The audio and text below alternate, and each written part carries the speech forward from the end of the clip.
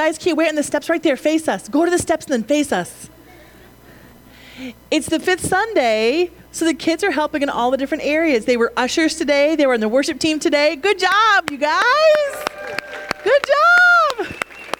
Good job. All right, have fun. Have fun. They'll be helping again at the end. Often they'll participate in the prayer team, which I don't know if you've ever gone to a team that has a kid on it. Kids believe. Kids see Jesus do stuff because they believe. It's powerful. Awesome. If you're visiting with us, we do most of our singing at the end so we can respond to God and worship. Hopefully, our hearts are positioned when we come to the Word. Our hearts are positioned in such a way that we're changed by it. Hopefully, when we on Sunday, or personally, when we open the Bible, hopefully when we come to the Word, our hearts are positioned to be changed by it. Right? I mean, we don't just need more information. How many of you have got a lot of information about God? You've been to a lot of services, right? And that's good. But even the demons believe and tremble. They know a lot about God. You know what I'm saying? Like, I want to come to the Word and be transformed into the image of Christ by the Word, which means I need to position my heart to do that. Right? Right. So we actually have something very exciting today. We are starting the series, The Story, where we start from Genesis 1. Yeah. And we go all the way through to Revelation once a month.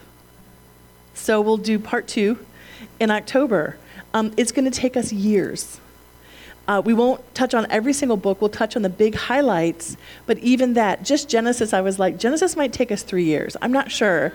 It's going to take a while. But here's the cool thing. Like, say your neighbor comes to faith in the Lord and starts coming to church with you 5 years from now, if Jesus tarries, you can say, hey, if you want help walking through the Bible, go to the podcast, look up the Story podcast, and start with number 1. That would be awesome. If I just got saved, I would love that. You know, someone help me walk through the big stuff. So anyway, we start with week 1 today, the story. And we're only doing verses 1 and 2, Genesis 1 and 2. And then Genesis verses 26 through 28. 5 verses we're going to get through today, hopefully. But even just those 5 verses, I was like, there's like 50 sermons here. There's so much. It's too big for a person to be able to communicate it properly. There's not even like words to really do it justice. So here's what we need. We need the Holy Spirit to come and bring revelation to our hearts, because I can't do that. Like, I'm not capable of doing justice to these 5 verses. I'm not dogging myself. I'm just saying it's a reality. There's a limitation. So can we just take just a minute and just position our hearts to say, God, you come and you speak. Can we just do that, Father? We thank you, our good Holy Spirit. You gave us the word. You moved on people. You inspired them. You showed them what to write, because you wanted this word for all people at all times. And so we want to receive it in our time, Lord. And not just to know a bunch of more stuff so we can argue with people. Father, we want to know you. This word is a revelation of you. We want to know you, Lord. So position our hearts. Help us to position our hearts to receive from you.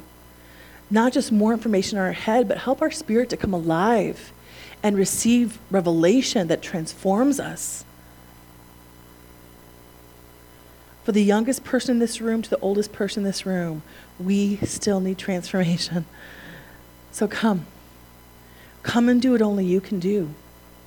Holy Spirit, you wrote it. Come and communicate it. We invite you. We invite you to help us see what you wanted all people to see. In Jesus' name. Amen. Amen. All right. Genesis chapter 1, verses 1 and 2. If you're new to the faith, or maybe you're still trying to figure out what you think about this whole Jesus thing, these may be new verses to you, but for a lot of you, you could probably recite the verses we're going to talk about today. Genesis chapter 1, verses 1 and 2. In the beginning, God created the heavens and the earth. The earth was without form and void, and darkness was on the face of the deep. And the Spirit of God was hovering over the face of the waters. And then we're going to pick up verses 26 through 28, because we're going to do the creation account next week or next month. Then God said, "Let us make mankind in our image and in our likeness, so that they may rule over the fish in the sea and the birds in the sky, over the livestock and all the wild animals, and over all the creatures that move along the ground." So God created mankind in his own image. In the image of God, he created them, male and female. He created them. God blessed them and said to them, "Be fruitful and increase in number. Fill the earth and subdue it. Rule over the fish in the sea and the birds in the sky, and over every living creature that moves on the ground." All right. So, the story. The story we're in is God's story, right? We tend to be the center of our own universes, but we're in his story, right? This story started way before we were born. And if Jesus tarries, it will continue long after we're dead. How many of you, we have entered his stage, right? We are bit players in his story, loved, made in his image, highly valued by God, but we need to understand our rightful place in the universe. We are not God. We are created beings, loved by the Creator. That's a cool thing. But we are not the Creator. We are not God. It is his story. He is the protagonist. He's the hero. And he is the author and finisher of it. There's part of us that wants to rise up and we want to be our own gods. We'll decide what's right and wrong. We will be God, right? This is the challenge Adam and Eve have. Satan comes and you can be like God, right? That's their challenge. Part of us wants that. But listen, if you can submit to his lordship, you are God, I am not. There will be a peace in your life that you will never have as long as you are butting heads with God. There is a confidence I have that he is the author and the finisher of my life. He is the author and he is the finisher of this story. And as long as my life is submitted to him, there is nothing that's ever going to happen to me that took him by surprise. Which means that even though terrible things happen in a fallen world, he has ordered my steps, and nothing can take me down.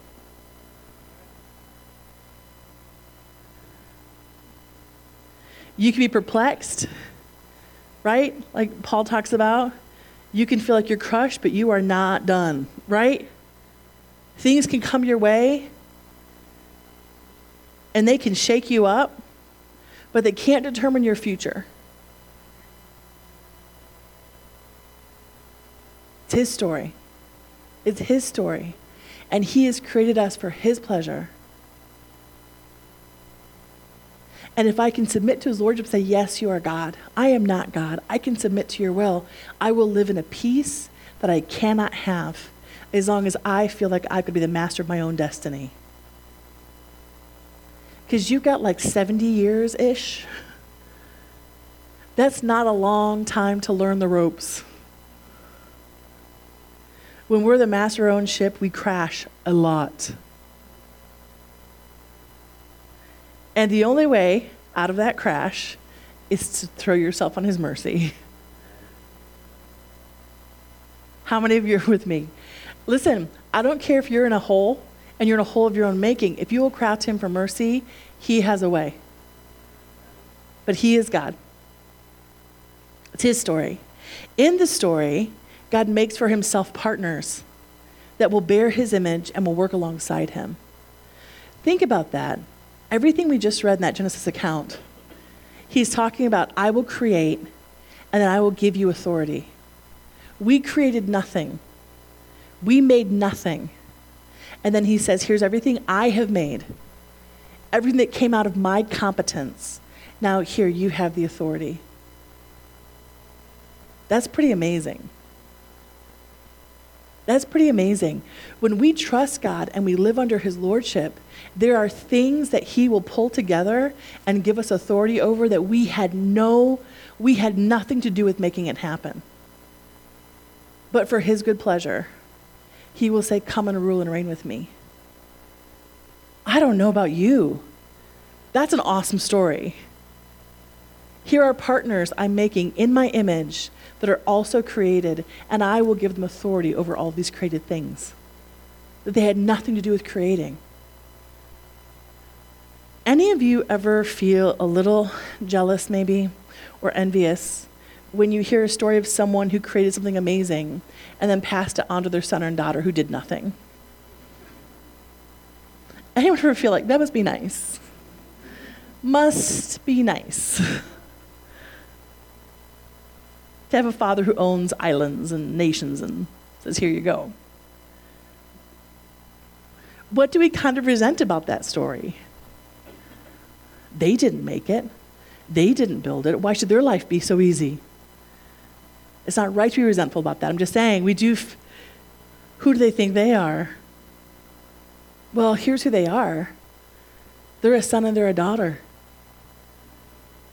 And if the stuff belonged to their father, he has a right to pass it on to his son and to his daughter.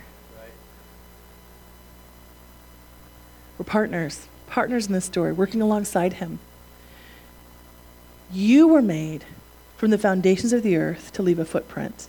God knew your name before he started the creation of the world. And you were made to leave a footprint as you work alongside him. You were meant to change culture. We live in a culture, and the things that are part of our culture are so ingrained we don't even realize we're doing it. It's just part of who you are, right? If you are walking down a hallway and you're alone, you might be walking in the middle. If someone else starts to walk towards you, what do you automatically do? You start moving to the side, right side by the wall, and you walk on this side. Why? Because that's part of our culture. Your right arm is toward the wall, their right arm is toward the wall, and this way we don't crash. It's how we walk, it's how we drive, why? You don't think about it. It's just what we do.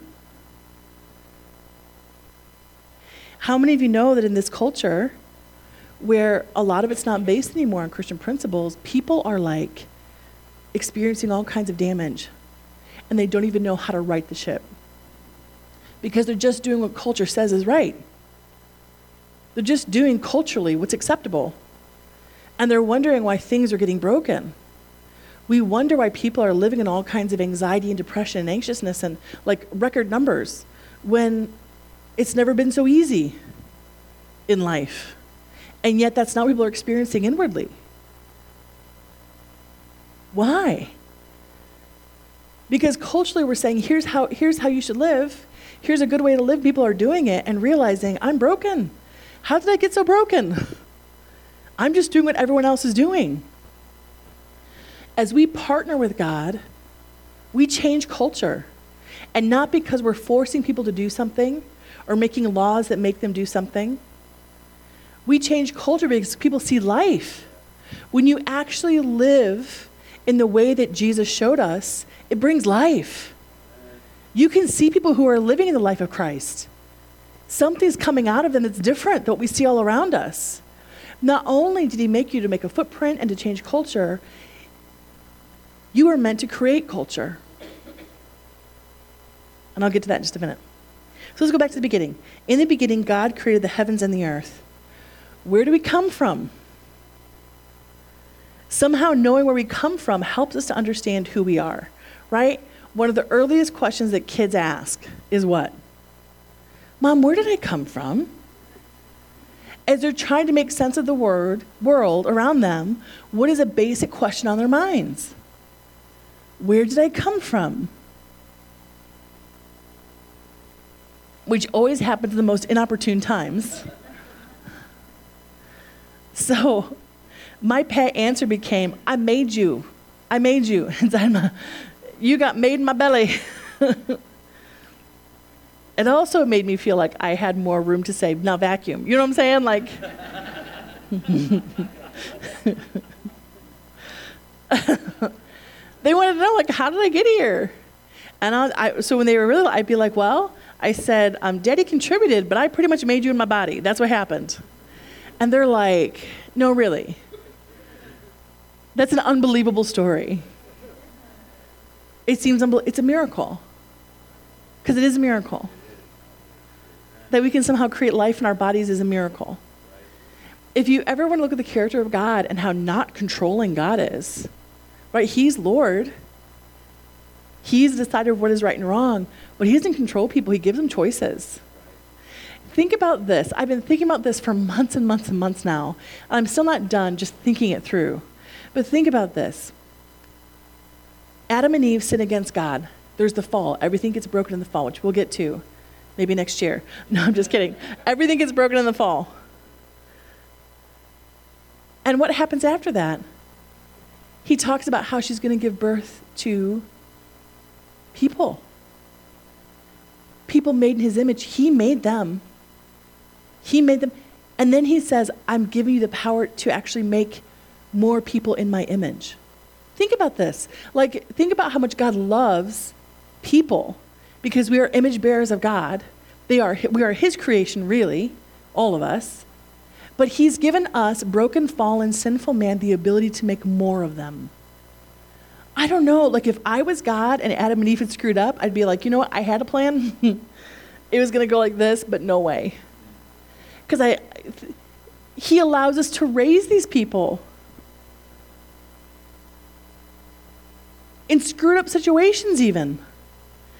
I mean, do you see what I'm saying? And he has a plan for every single person's life, and yet he entrusts them to people to raise. I mean, do you just get how not controlling God is? And how rescuing he must be? Because I think we have a good home, and our children will still need some therapy about something. I don't know. That's an amazing thing. So he makes man in his image, so not controlling. But knowing where we come from is an important thing for us to move ahead, right? If you can't settle that, people get stuck there. You often see adoption. There's a point people come to sometimes when they've been adopted, they really need to go back and just find out, like, who were my birth parents? Not because their adopted parents aren't amazing, but there's something about that question of where I come from that has to get answered. So the very beginning sentence, God created the heavens and the earth. Where you came from was the heart of God. You are the handiwork of God. You are a masterpiece, using Paul's language, right? You are a masterpiece, made for good works in him. God creates the heavens and the earth and imbues them and us with his character. This creation will function best when it functions in line with his character. So write the first verse. God creates the heavens and the earth, his creation. We know from Romans chapter 1:18, it says this, wicked people suppress the truth by their wickedness. They know the truth about God because he has made it obvious to them. For ever since the world was created, people have seen the earth and the sky. Through everything God made, they can clearly see his invisible qualities, his eternal power, and his divine nature. So they have no excuse for not knowing him. What is this saying? All of creation is revealing the character of God. How often do people in the humdrum of life go to work, get up, go to work, get up, they'll take a minute and just look at the stars and say, man, things are way bigger than I realize every day. What happens when you look up at the sky? There are these moments of revelation. Like there is more than just us. And I'm not talking about UFOs. Although if any of you went to Area 51 and found something, we'd like to see the pictures, but hopefully you weren't arrested. But right, when you look at nature, you study biology, and you just have these moments of feeling like there must be a God. And the more we discover about science doesn't disprove God. The more we discover about science, we're like, there had to be an intelligent design behind this.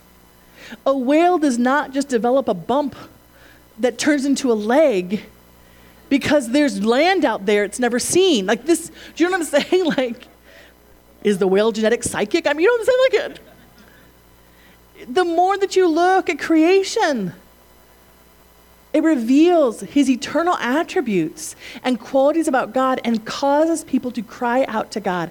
And there are stories. Did you love Davida last week? Our missionary, wasn't she amazing?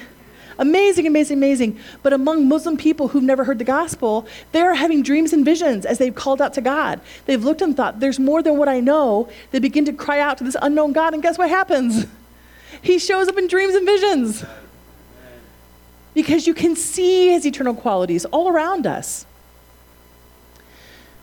And the earth will only function best when it functions in line with him. Our lives will function best when we function in line with him and his ways. Because creation reflects his character.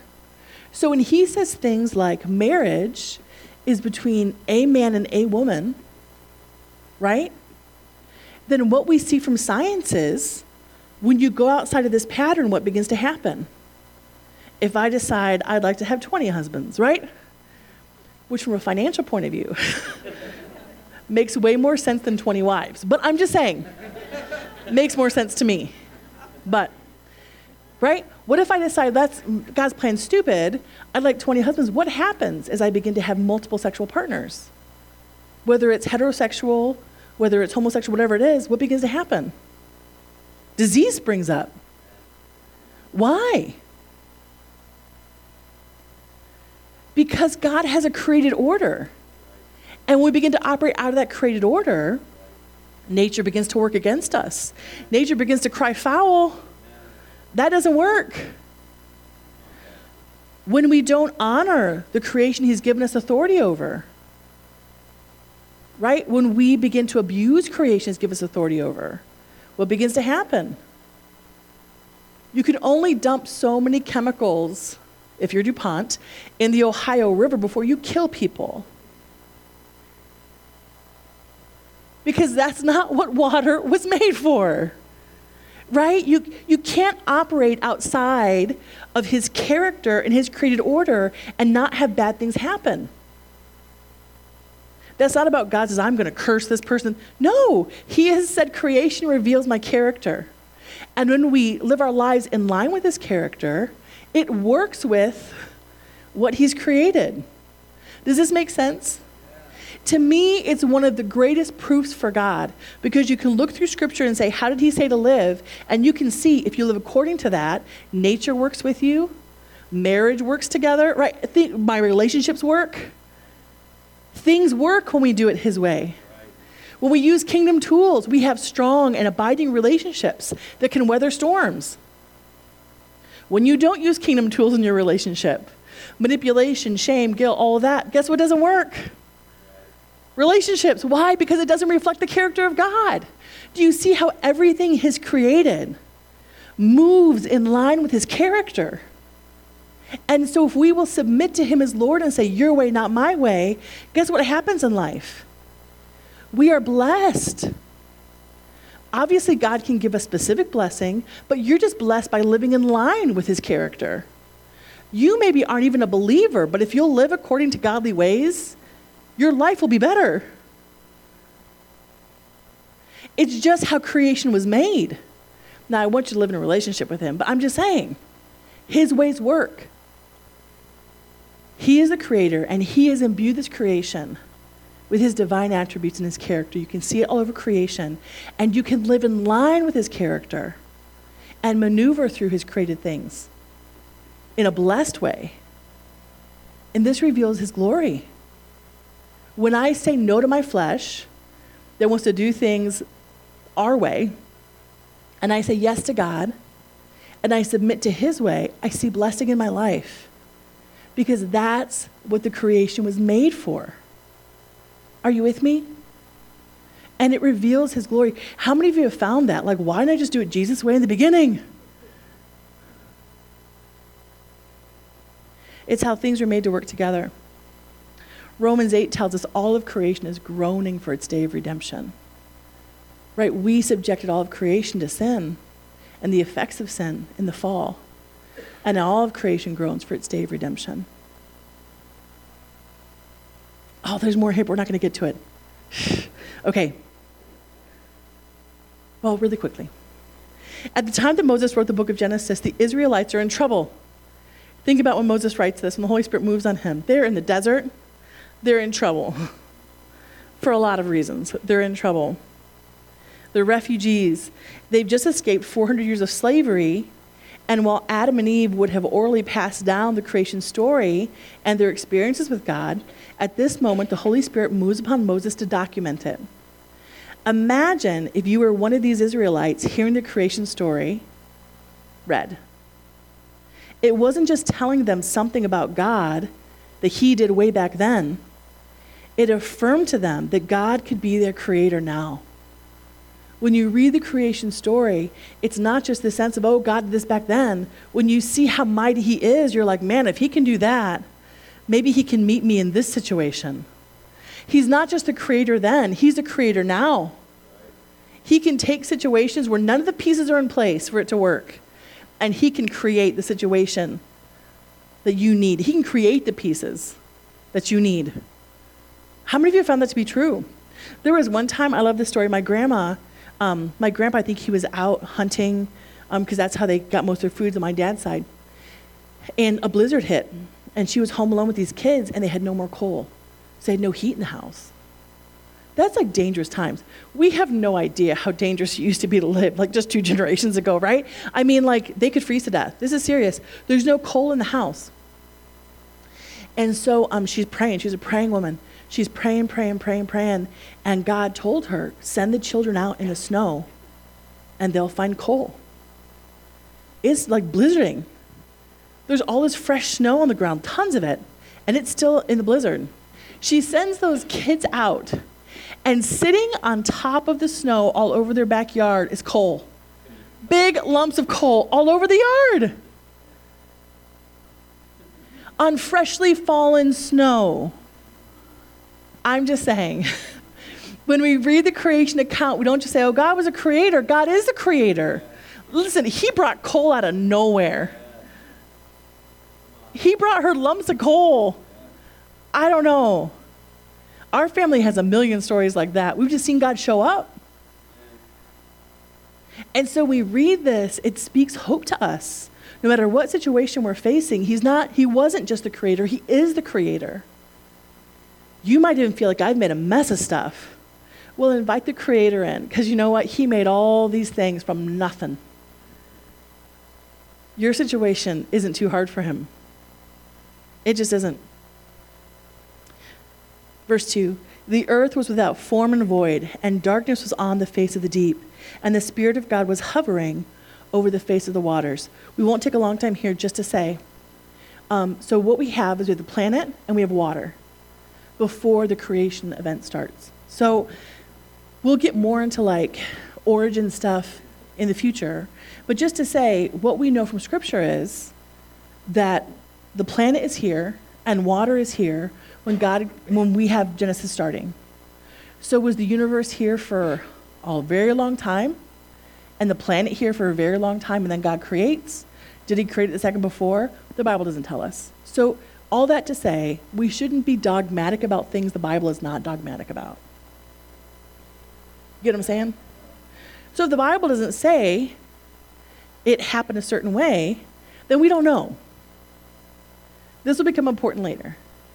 But we don't know. We know that when God decides to create on the earth living things, that the Holy Spirit is hovering over the face of the deep, the water, and that there's a discussion, let us make man in our image, right? We know that happens. Okay. So we know this is the beginning of creation, that all these threads that are happening in history all come back to this point, the foundations of the earth. This is what it's talking about. Like Revelation 13:8 says, the Lamb, Jesus, was slain from the foundation of the earth. It wasn't like man screwed up and God was surprised. Before he ever created man and gave him free will, what happened? When he says, let us make man in our image, you've got the Father, God, creator, you've got the Holy Spirit hovering over the face of the deep. We know Jesus, all things were created through him, right? In John, we're told that. So you've got Father, Son, Holy Spirit. Let us make man in our image. When they make that decision, what are they also deciding? This is going to cost us. Creating man in our image with free will is going to cost us something. They counted the cost before they ever made us. Let your mind be blown by that. From the foundation of the earth, Jesus was slain that we could be redeemed image bearers of God. What's your worth? What's your worth? They counted it before they ever created man, created you. They counted your worth. And they were willing to count the cost and say, Tim is worth it. Sue is worth it. From the foundation of the earth, Jesus said, I know what this cost me, but I love Dennis. I love Elaine. I love who they're going to be. I already know their name. And he's slain from the foundation of the earth. Makes the choice. 1 Peter 1, call on the Father, who without partiality judges according to each one's work. Conduct yourselves throughout the time of your stay here on earth, knowing that you are not redeemed with corruptible things, right? Not with cheap things. You aren't redeemed with cheap things. You aren't redeemed even with things that we find expensive, like silver and gold, from your aimless conduct received by tradition from your fathers, but with the precious blood of Christ, as of a lamb without blemish and without spot. He indeed was foreordained before the foundation of the world, but it's been manifest now in these times for you to see. Before the foundation of the world, Jesus knew innocent blood. That's what it will take to redeem Becky and redeem Shanna and redeem Bob. And I'm in. Ephesians 1, he chose us in him before the foundation of the world. He knew what your choices would be before the foundation of the world. If you made Christ Lord, he saw before the foundation of the world, and he knew you would be in him. Are your minds, like, it's quiet, so I can't tell, but this stuff blows my mind. Before the foundation of the world, he saw Victoria. Is that Victoria? Hey, you, how are you doing? Before the foundation of the world, he knew that Victoria would choose him, and he said, she'll be in me. And I'm counting the cost, and it's totally worth it. Let your mind be blown. That's amazing. Amazing. Matthew 25, when Jesus tells the parable about those who are judged and go to hell and those who are accepted by his Father, he says, come, you blessed by my Father, inherit the kingdom prepared for you from the foundation of the world. From the foundation of the world. That's amazing. From the foundation of the world, he said, there's going to come a time you got to live in this corrupted world. It'll be corrupted. You're going to have to live in that. But Sean, I'm preparing a place for you. Come on. Before the story started, he said, Tim Coleman, I'm preparing a place for you because I see that you're going to choose me and you're going to be in me. So how thoroughly has he ordered your steps that he's already got the finish prepared? How thoroughly has he ordered the steps you're in right now? That from the foundation of the world, a God who creates the entire cosmos has ordered your steps. He's already got a place prepared for you. There isn't one step you take he hasn't foreseen. And if you will rely upon him, you will see him walk it out with you. Right? Genesis 1:26 through 28, and we'll just do this quickly. I wish we could take more time.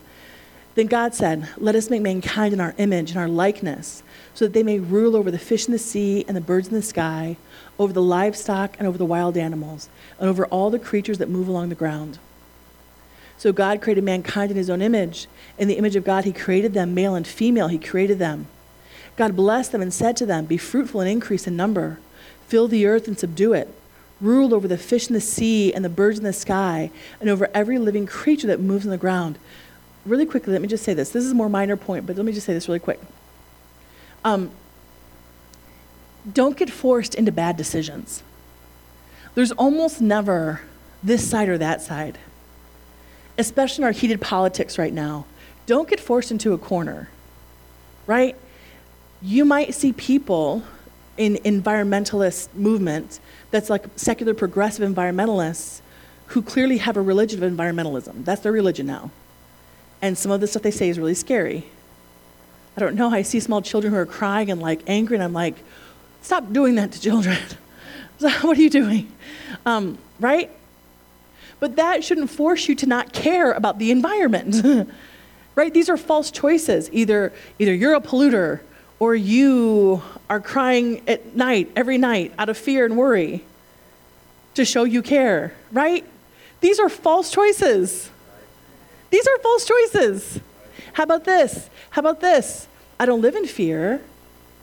Oh, thanks, Josh. I don't live in fear. And I also feel like we should be really responsible with the earth that God gave us. How about both those things can be true? I don't have to use worldly tools of guilt and shame on people so they care about the environment. I can use kingdom tools and care about the environment. How many of you are with me? We shouldn't pollute water and air. That's stupid. And that's why I think to a large extent people have stopped doing certain things, but come on, there are some people to make a buck. Some people to make a buck. They wouldn't care if your kids had like 3 legs and 1 arm. You know what I'm saying? So come on, let's be vigilant. Are you with me? So many things we're talking about in politics right now are presented as either or choices, and they're not. They are not. I can be pro-life and also care very deep about women who find themselves in really bad situations. Right? Don't be forced into false choices. So he says, hey, I'm giving the earth, we're going to partner and subdue it. So he's made Eden, which we'll get to in a minute. He's made Eden beautiful, perfect, but they weren't going to stay in Eden forever. There was work to be done. He said, we're going to partner together and subdue the rest of the earth, which we'll get to that in later weeks. But we were always made to work alongside him. It wasn't like we were made in Eden to live in a hammock, right? There was always work for us to do with him. It just got much harder with the fall. And now we have to learn how to work in his rhythms of working from rest and not resting from work. And working in his rhythms where the yoke is easy and the burden's light, instead of working right in fallen world ways, which we'll get to in the future. Okay, but what I want to hone in on, last thing, is that we're made in his image. From the foundation of the earth, we were made in his image and in his likeness, that he would have relationship with us. You can't have relationship with people that don't choose you. You know, kidnapping someone and locking them in your basement because you want to be loved doesn't actually work. Right? It's super creepy and will put you in jail for a long time. Not good. Love requires choice. He's made us for relationship, and he's given us a choice to choose him or to not choose him. And I want to talk to the foundation of the earth. These decisions are made. Ephesians 3. I just want to connect, because all through Scripture, from the foundation of the earth, from the foundation of the earth, from the foundation of the earth, right? It's this constant language hearkening back to these verses. Ephesians 3 says that he is the Father from whom every family and on heaven and earth derives its name. Think about that. He is the Father from whom every family in heaven and on earth derives its name.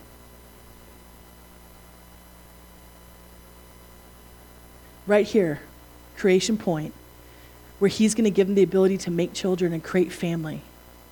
This is the beginning point, and he's saying all family really comes from me. And I don't think that we can underestimate how crucial family is to functioning society. The cornerstone of society is family. It has to be. And whether that's because you've had children or because you participate in family and don't have children, either way, we're part of family, right? And whether you have children or don't have children, how many of you know spiritually, all of us should have children, spiritually? There are people who need spiritual moms and dads. In either way, physical family, spiritual family, family is the basis for any kind of order in the chaos. Every family in heaven and earth derives its name from him. I'll start Ephesians 3, give it some context. Paul says, I became a servant of this gospel by the gift of God's grace given to me through the working of his power. Although I am less than the least of all of the Lord's people, this grace was given to me to preach to the Gentiles the boundless riches of Christ, and to make plain to everyone the administration of this mystery, which for ages past was kept hidden in God, who created all things. His intent was that now, through the church, the manifold wisdom of God should be known to the rulers and authorities in the heavenly realms, according to his eternal purpose that he accomplished in Christ Jesus our Lord. Eternal purpose that started from the foundation of the world, that's now been accomplished in Christ Jesus our Lord, that every ruler on heaven and earth would know what his plan is, that his glory would be revealed, right? In him and through faith in him, in him and through faith in him, we may approach God with freedom and confidence. I ask you, therefore, not to be discouraged because of my sufferings for you, which are your glory. For this reason, I kneel before the Father, from whom every family in heaven and on earth derives its name. I pray that out of his glorious riches, he may strengthen you with power through his Spirit in your inner being, so that Christ may dwell in your hearts through faith. And I pray that you, being rooted and established in love, may have power together with all the Lord's holy people to grasp how wide and how long and how high and how deep is the love of Christ. To know this love that surpasses knowledge, that you may be filled to the measure of all the fullness of God. And the more we submit ourselves, right, to this, our faith in Christ, believing him, being led by him, our capacity increases. He says, I pray that you be filled to the full measure of the fullness of God. That's awesome. That's awesome. And this hinge point, listen, what you're a part of now in spiritual family, he says, what you're part of in family, it all started with him. He is the Father from whom every family derives its name. If you think about family, within a culture, things just naturally happen, occur, morals will just naturally kind of assume.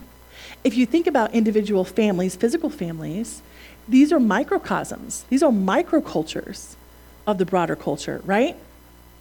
Every family has its own culture. This is why we have jokes about in-laws, right? Because everyone seems super normal at the restaurant. And then you marry into the family and you're like, your family's crazy. What do you mean your family's crazy? Right? Because behind those closed doors, everyone's polite, but behind those closed doors, people are who they really are, for good or for bad. And they create their own culture of what's normal.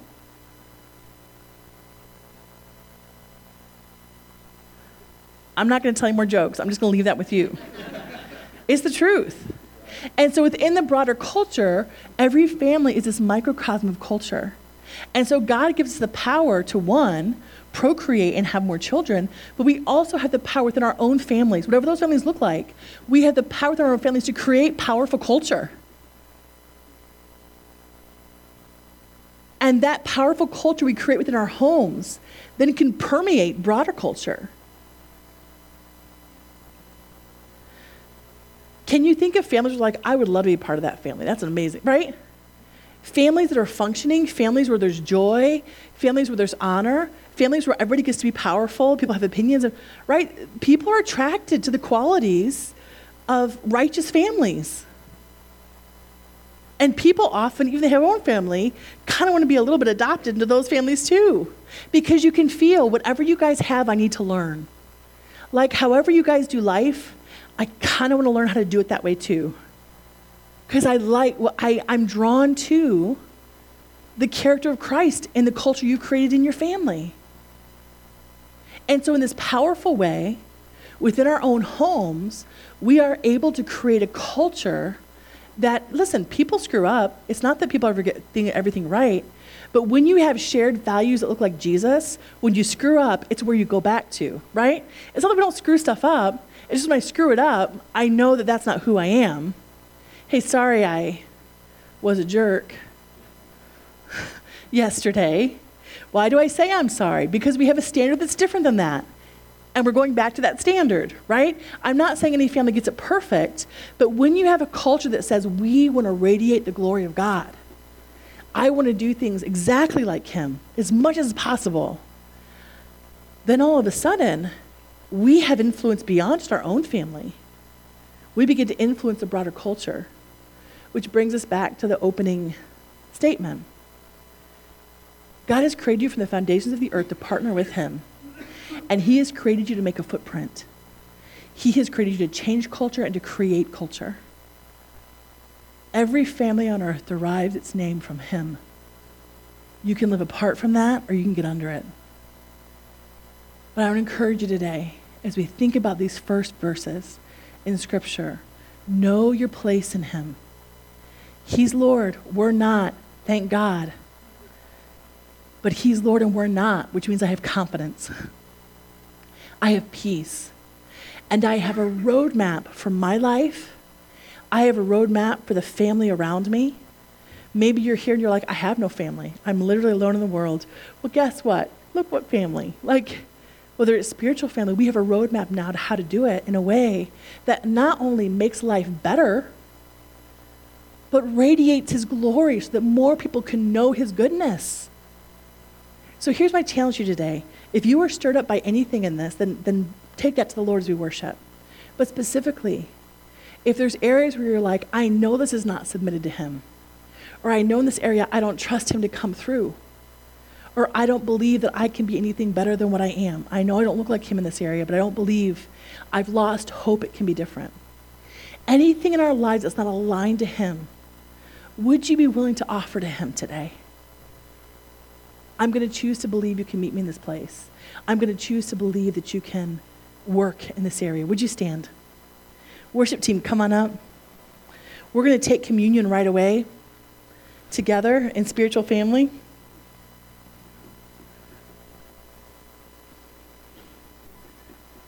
Prayer team, I'm going to have you hold off because we're going to do communion. After we do communion, prayer team, you can come on up. Ushers, if you would come on up.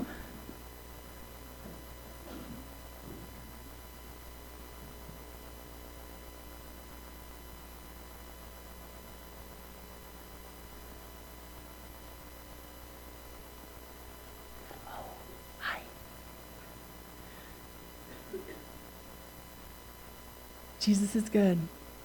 Jesus is good. Father, do what you want to do in this house. Some of you, maybe some disappointed hopes and were stirred up for you. Maybe there's some life disappointments that come up for you. Listen, offer them to him. Don't let them define the rest of your steps. Let him do the work. Whatever he's stirring up in you, let him do the work. He's good. He's good. He's good.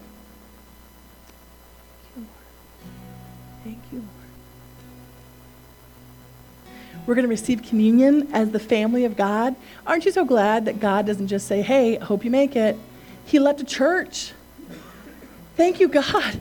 He left a local church. We can actually encourage one another, spur one another on, do the will of God. We can pray with one another. Here's what I encourage you to do is we receive the emblems today of Jesus' sacrifice from the foundation of the world. I want you to be asking him, Father, is there someone here I need to encourage? Maybe he gives you a word.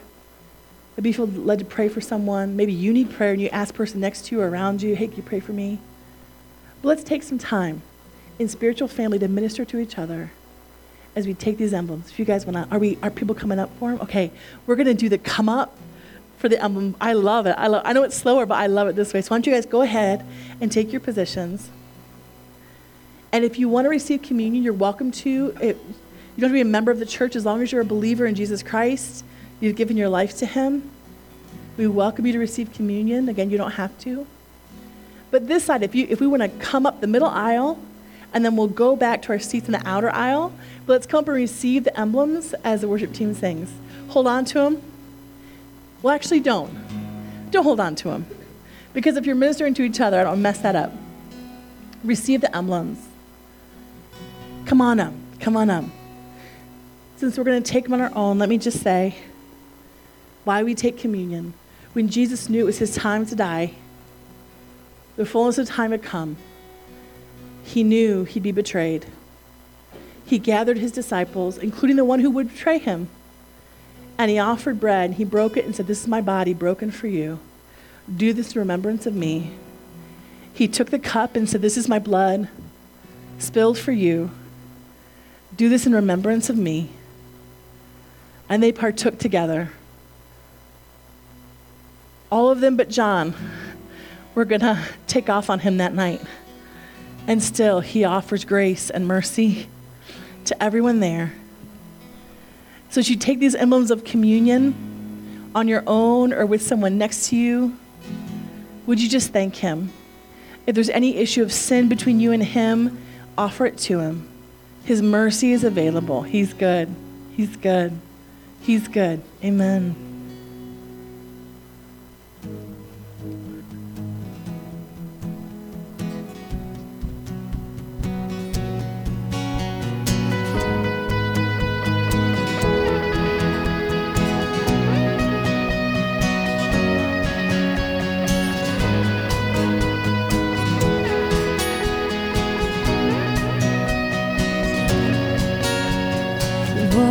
Turned into wine. Open my eyes to the blind. There's no one like you, none like you. Into the darkness you shine. Out of the ashes we rise. There's no one like you, none like you. Our God is greater, our God is stronger. God, you are higher than any other. Our God is healer, awesome in power. Our God, our God.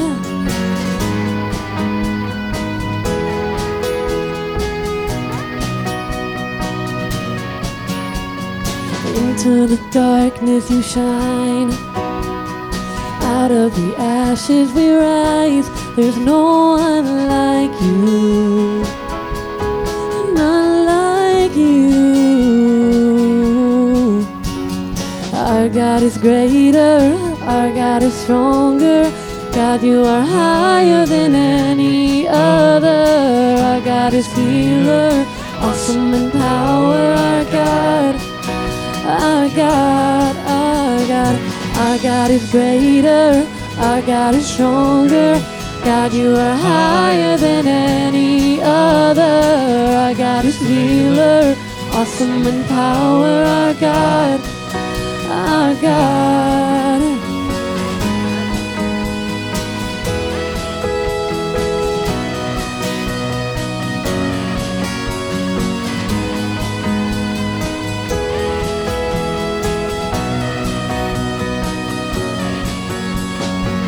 And if our God is for us, then who could ever stop us? And if our God is with us, then what can stand against? And if our God is for us, then who could ever stop us?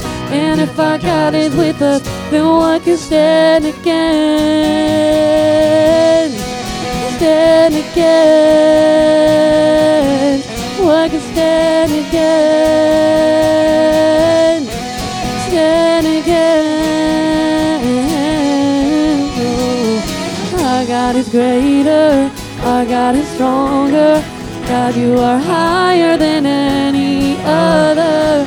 Our God is healer, awesome in power. Our God, our God. Oh, our God is greater, our God is stronger.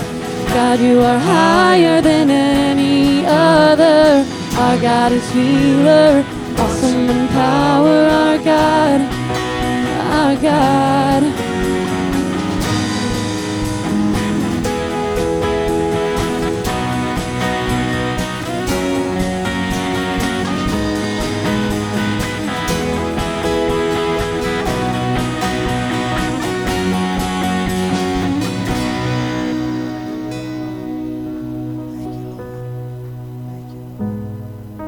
Prayer team, if you would come on up.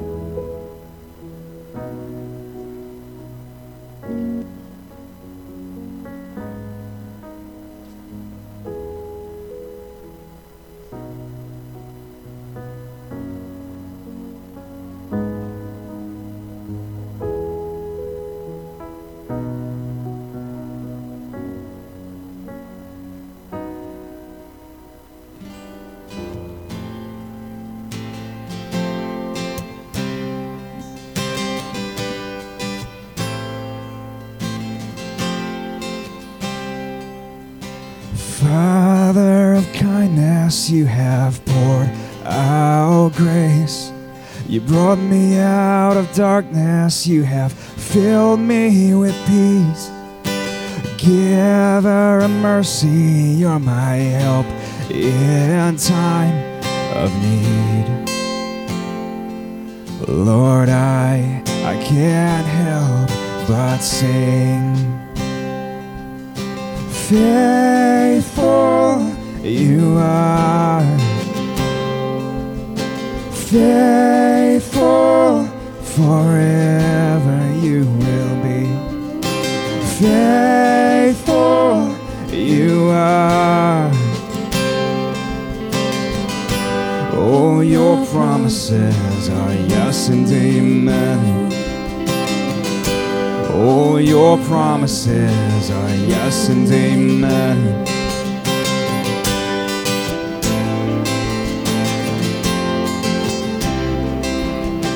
Beautiful Savior, you have brought me near.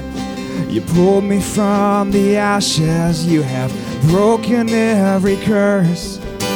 Blessed Redeemer, you have set this captive free. Lord, I can't help but sing.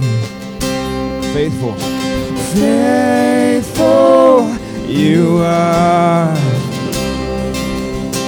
faithful forever you will be. Faithful you are. Oh, your promises are yes and amen. Oh, your promises. Oh, your promises are yes and amen. Oh, your promises are yes and amen. Oh, your promises. Oh, your promises are yes and amen. Faithful you are, faithful forever you will be. Faithful you are. Oh, your promises are yes and amen. Oh, your promises are yes and amen.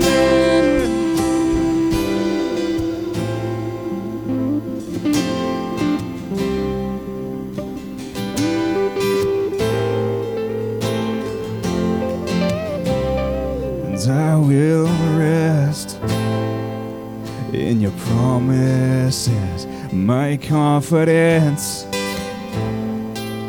is your faithfulness, and I will rest in your promises.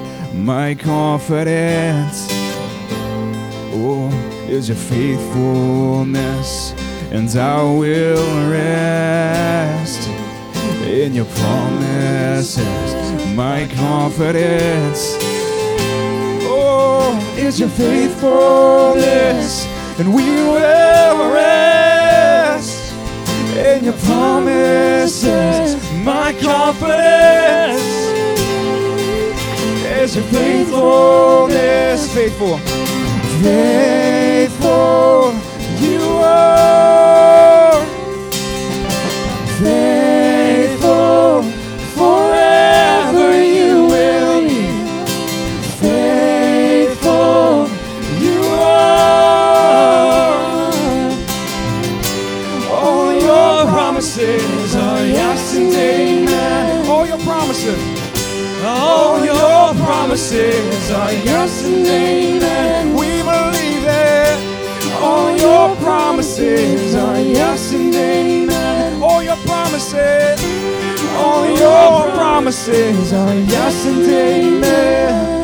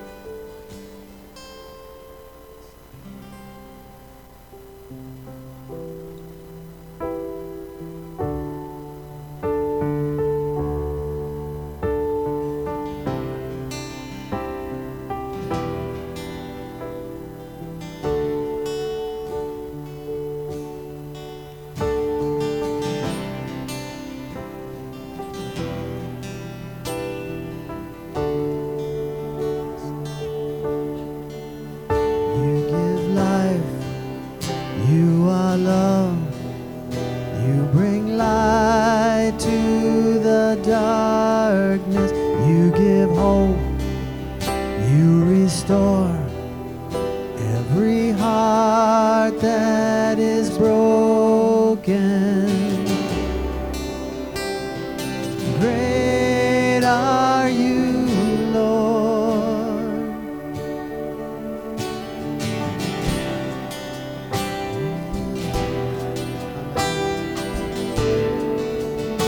You give life. You give life. You are love. You bring light to the darkness. You give hope. You restore every heart that is broken. Great are you, Lord. It's your breath. It's your breath in our lungs. So we pour out our praise. We pour out our praise. It's your breath in our lungs. So we pour out our praise to you only.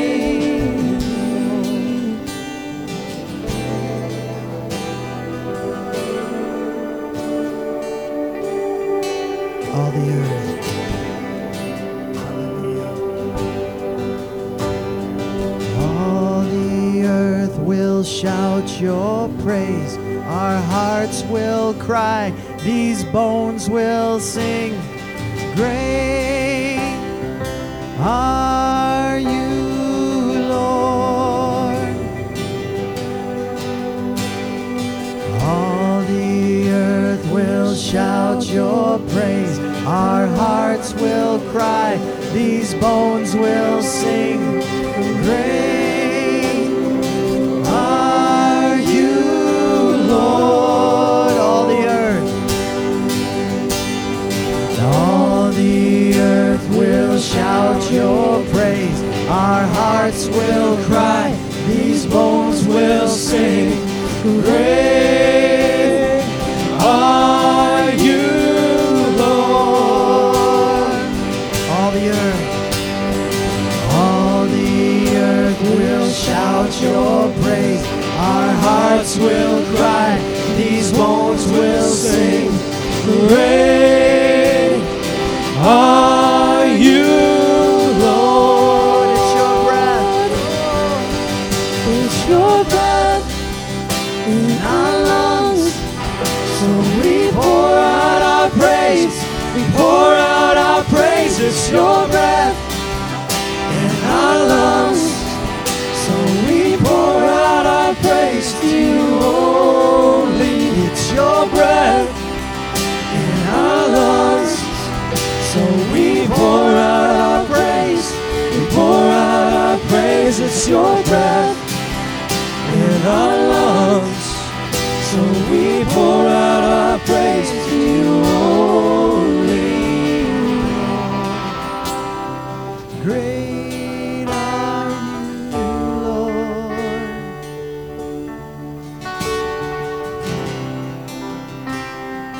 Great are you, Lord.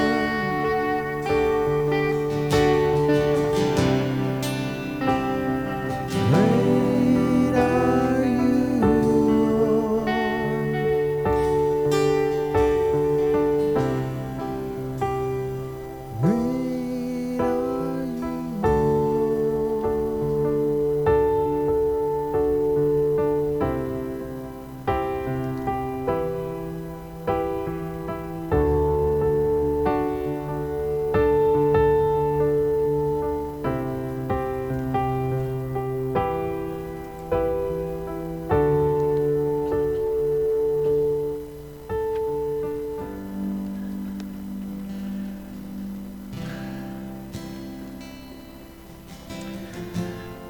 That part of the scripture that talks about the foundation of the world, how God was going to create man and how every family derives its name from the Father. Ephesians, the language there is patria, pater, father. Every father derives his name from this father. Man, there's something really powerful in that. Too much to unpack on a Sunday morning. But I just want to pray over families. If you're here today and you're the head of a household, would you just raise your hand? I want to pray for you. If you're here today, you're the head of a household.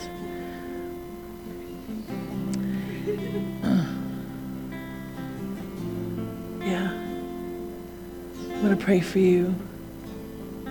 So, you see hands up. Would you find somebody with a hand up if your hand is not up? Maybe your hand is up, but you're standing next to them with their hand up. You could lay a shoulder on them, hand on their shoulder.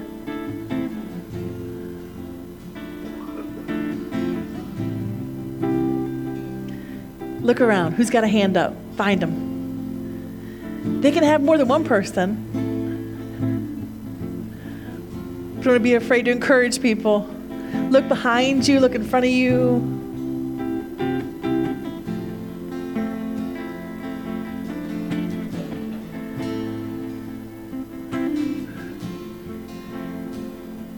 Hey, Jim needs somebody. Grab him. Yeah. Anybody else? I don't want to miss anybody.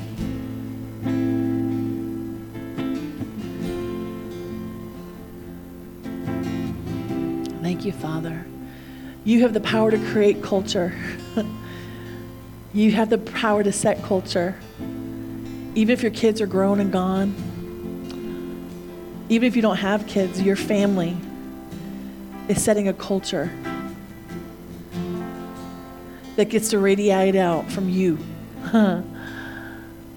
Thank you, Father.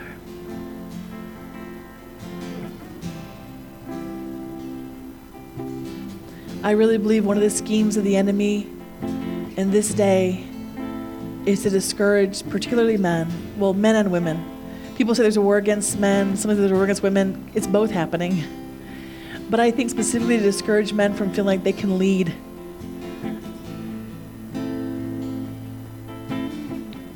Constantly showing them their failures. And I really believe there's a word of life in this room today for the head of the household. Maybe your mom, you're the head of the household, you're the one it's falling on. Shoot, I don't want to see this working. Father, first of all, I just want to pray for disappointed dreams. I want to pray for disappointed dreams that anybody with their hand up has, maybe in just the things that have happened, or even they just feel like they had some do-overs. Father, right now in Jesus' name, I just pray that by your Holy Spirit, the God who created the universe would just speak life into every heart who has a raised hand, that nothing's over till it's over. Especially for those of you that maybe you weren't a believer when your kids were at home and you feel like the time has passed.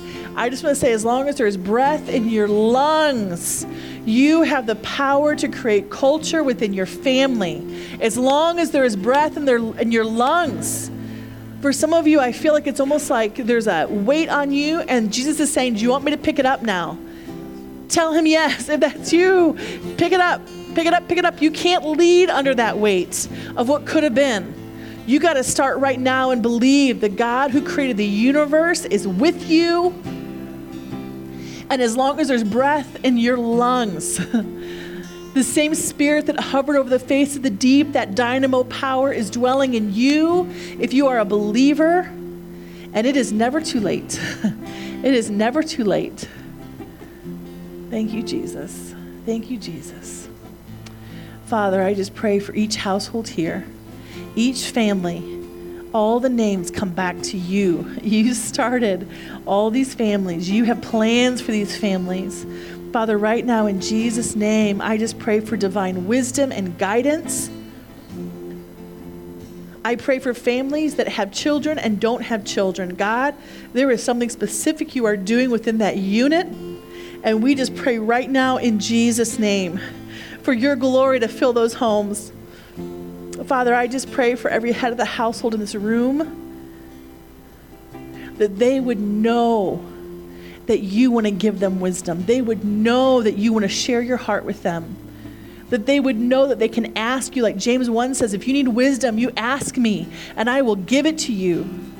He will give you divine plans for how to speak to your kids and family members. He will give you divine insight and things to say and things to do.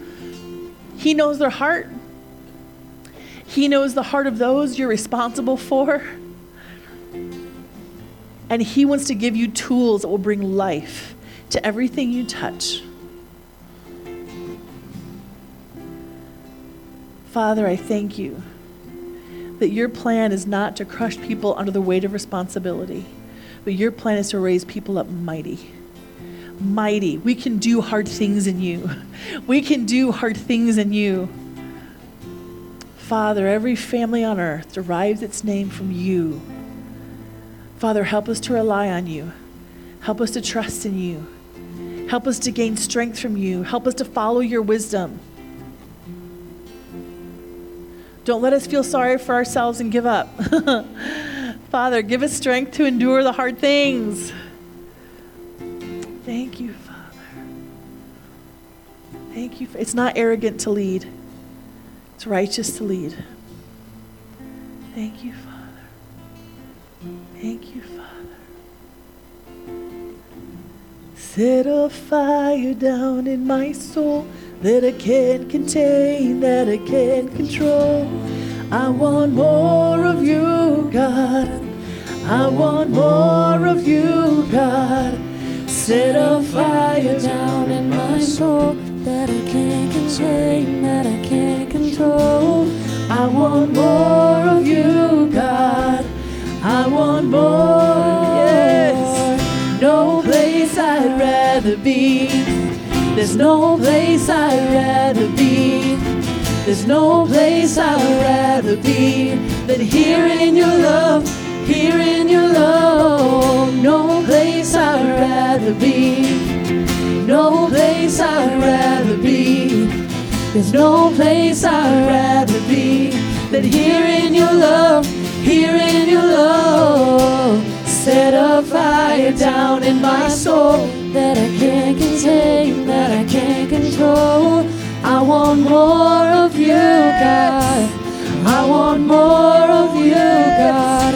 Set a fire down in my soul that I can't contain, that I can't control. I want more of you, God. I want more. There's no place I'd rather be. There's no place I'd rather be. There's no place I'd rather be than here in your love, here in your love. No place I'd rather be. There's no place I'd rather be. There's no place I'd rather be than here in your love, here in your love. Set a fire down in my soul that I can't contain, that I can't control. I want more of you, God. I want more of you, God. Set a fire down in my soul that I can't contain, that I can't control. I want more of you, God. I want more. Yes, Lord. Yes, Lord. We love you, Lord. We love you, Lord. Thank you, Lord. Thank you. We love you, Lord. We love you, Lord. Thank you, God. Thank you, God. Thank you, Father. Thank you, Father. It just feels like there's more work to do in the house. I'm going to pray, but I just feel like maybe even the work is encouraging one another. Would you just ask God, God, do you have like a prophetic word of encouragement to give me for someone here? Maybe you want to feel led to pray for somebody. But as the worship team leads after we pray, would you just follow God's lead on that? Maybe you want to continue to worship, but I just feel like maybe there's some ministry that needs to happen here. How many of you know you don't need a name tag to do the Jesus stuff? If you are a believer, He has given you the kingdom without measure already. Even Judas went out and healed the sick and raised the dead. You know what I'm saying? He has given you the kingdom without measure. Everybody gets to play in the house. So if you feel like maybe God's moving on you, take some time to minister to someone near you, maybe it's put on your mind, or if you want to continue to worship, if you've got to go, I want to bless you too. Would you pray with me? Our Father who art in heaven, hallowed be thy name. Thy kingdom come, thy will be done, on earth as it is in heaven. Give us this day our daily bread, and forgive us our debts as we forgive our debtors. Lead us not into temptation, but deliver us from the evil one. For thine is the kingdom, and the power, and the glory, forever. Amen. Amen. What are we singing?